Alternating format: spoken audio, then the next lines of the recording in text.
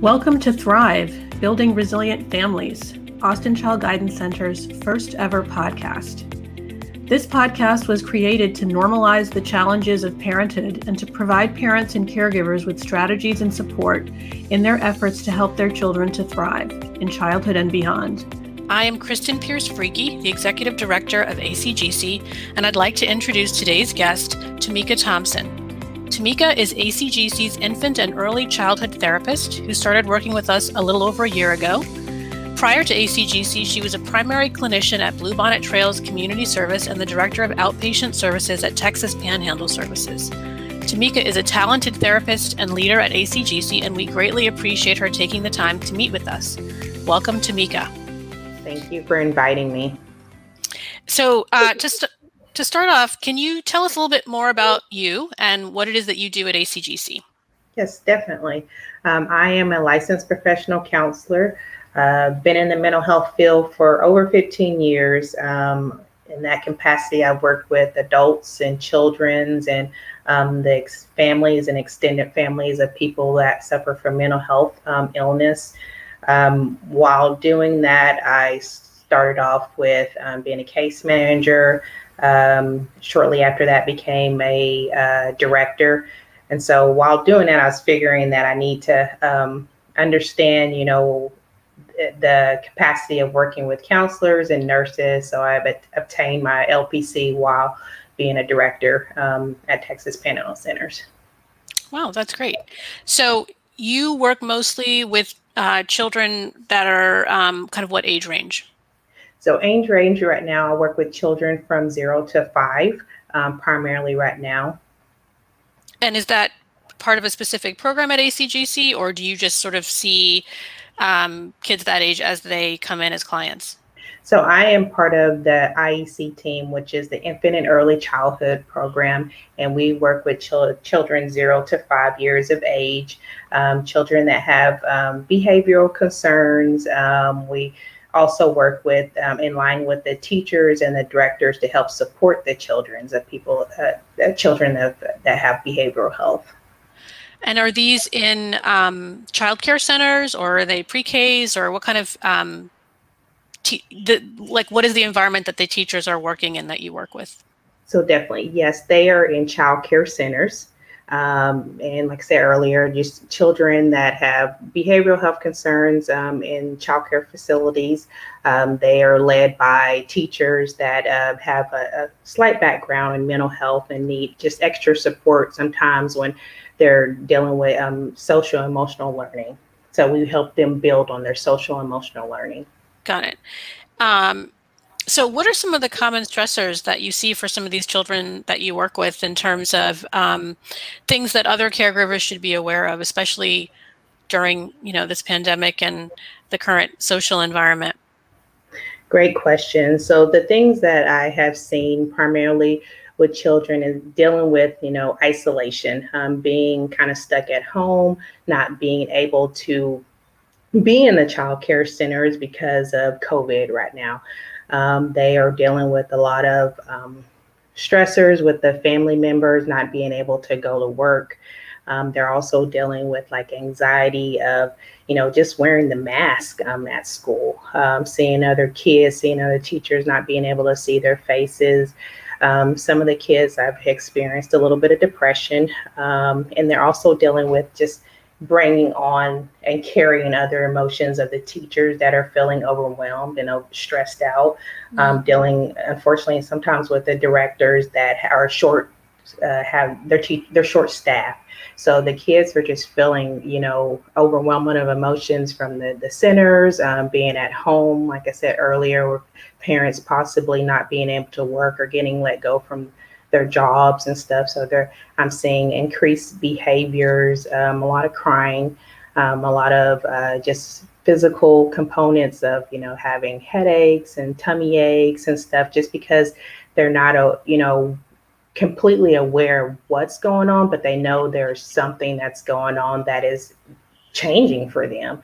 Life doesn't look the same, or they can just go and meet friends at schools. Their parents are being very cautious, so they're dealing with a lot of emotions from that. Got it. So I know that, depression sometimes looks different and anxiety looks different in children and adults depending on their age. What does depression and anxiety look like in a 3-year-old or a 5-year-old? Great How do, question.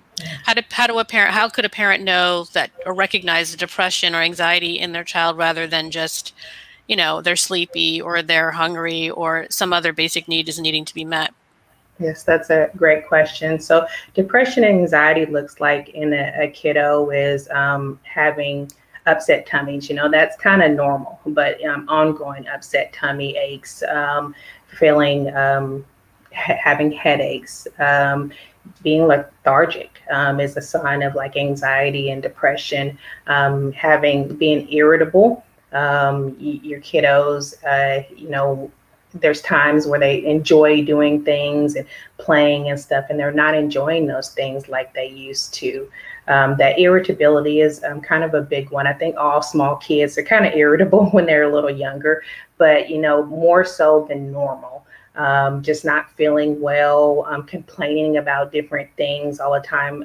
I've seen a lot of kids, their bathroom habits change, with being, constipated, not going to the bathroom regularly, eating not as much, maybe eating a little bit more. So those things that we kind of like saying, oh, maybe they're just tired or not feeling well, seeing that more so than normal is a sign that there's some type of anxiety and some type of possibly depression going on. Waking up in the middle of the night, dreams, having nightmares and stuff, that's a big sign of anxiety with the young ones. Okay. And, do you recommend, as I do, that usually when in doubt, first you want to rule out kind of organic causes. So certainly parents should rule out first physical causes, right? If you observe some of these things, I think you first need to rule out, whether there is a physical health issue. And then once that is ruled out, that's another way to determine, I think, if some of these things that you're seeing are of a psychological or mental health nature.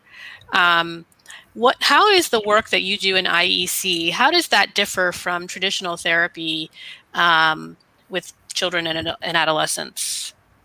So I think with the work that I do in IEC, we get to partner not only with the teachers, the directors, the kiddos and the parents.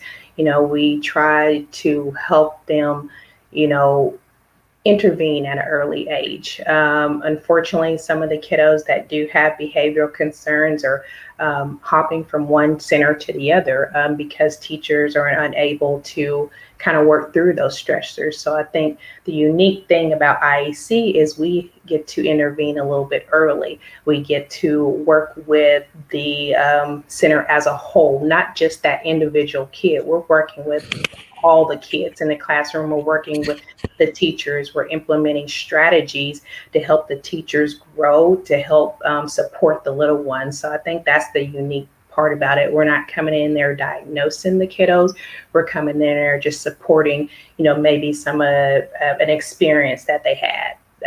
Or maybe some trauma that they went through. So we're kind of helping them and build support within the family unit. So as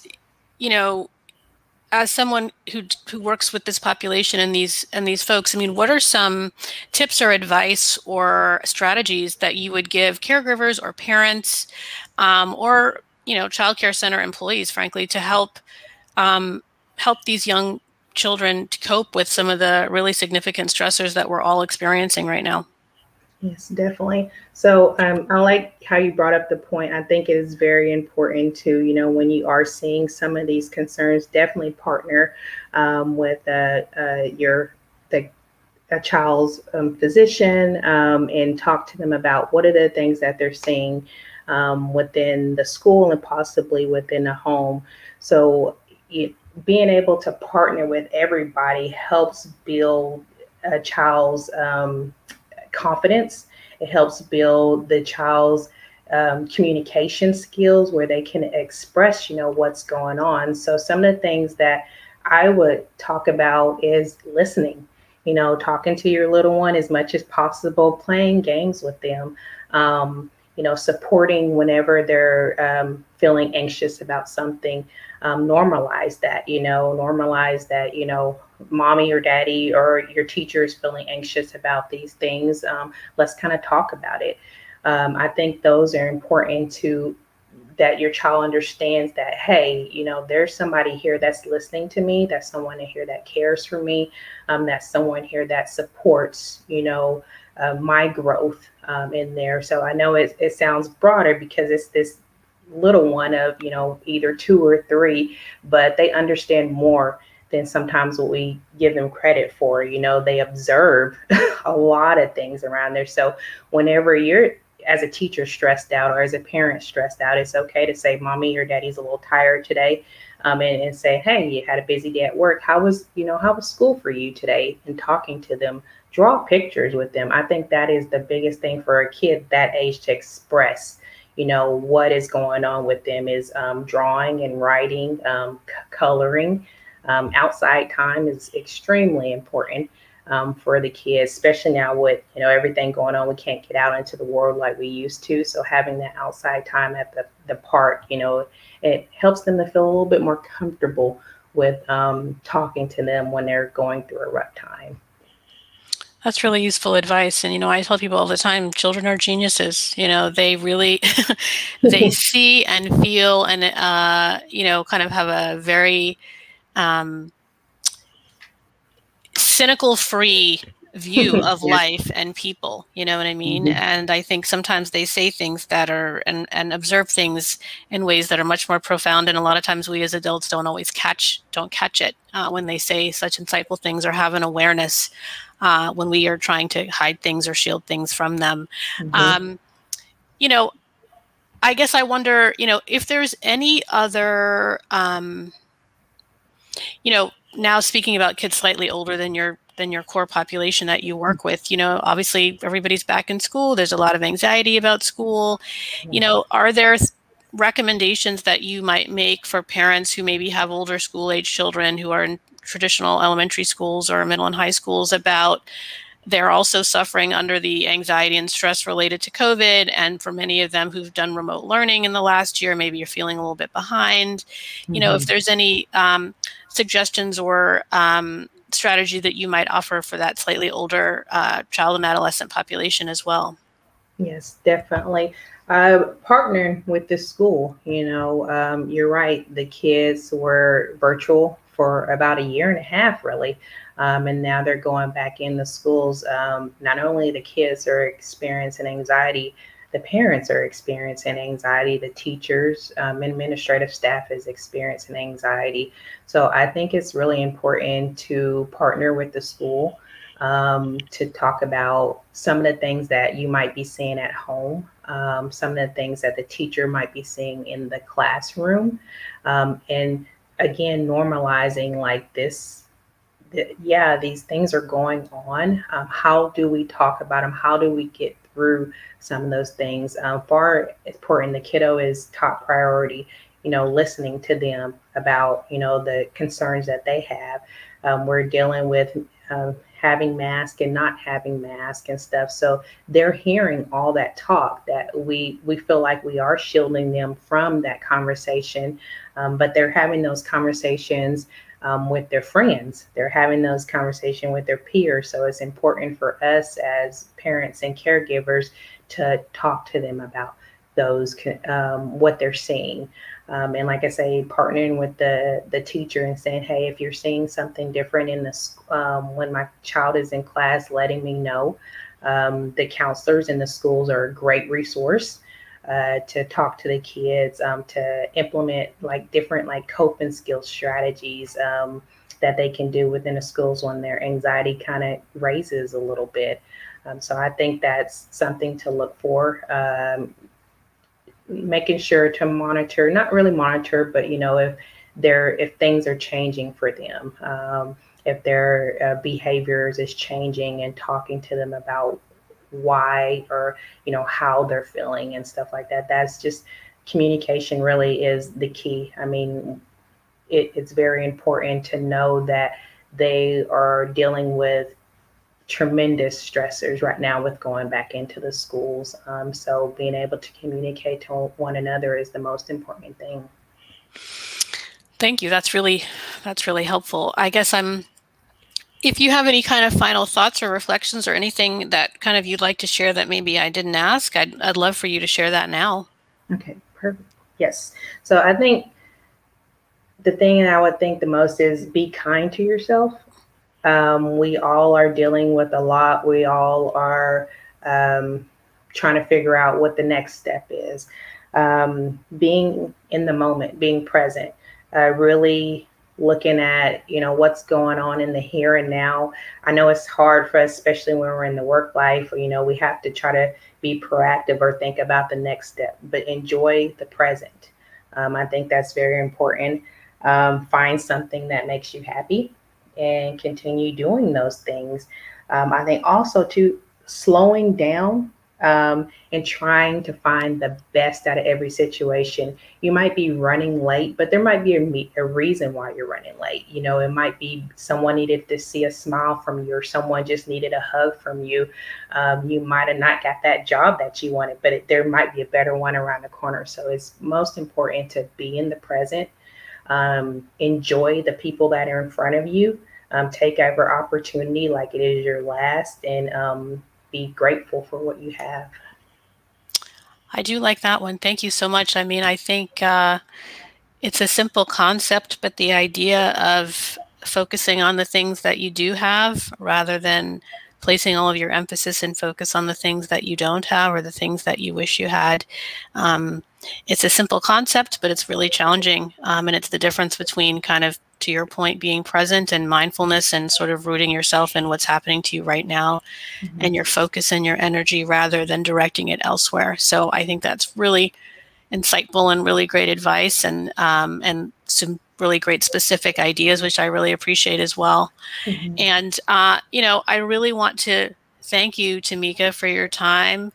And I certainly want to thank you for your participation and your all the great work that you provide for us at Austin Child Guidance Center. You've been a really phenomenal addition to our team. And we're really grateful and excited to have you on our team. So thank you so much. And I hope that you'll come back. Yes, thank you. I hope you will have me back. And I really appreciate the opportunity to be a part of this team. It is a great team. We're led by a wonderful ED as yourself. And I really appreciate this opportunity. Thank you. Appreciate that. It's been a great conversation here on the Thrive, Building Resilient Families podcast. We hope you were able to listen a little, learn a lot, and leave with a better understanding of this important topic. You can follow Austin Child Guidance Center on Twitter and Instagram at ATX Child Guide and Facebook at Austin Child Guidance Center to stay updated with this podcast and other resources. We'll be back in 2 weeks with a new episode, so stay tuned. Thank you for listening, and thank you for prioritizing the mental health needs of your family. See you next time.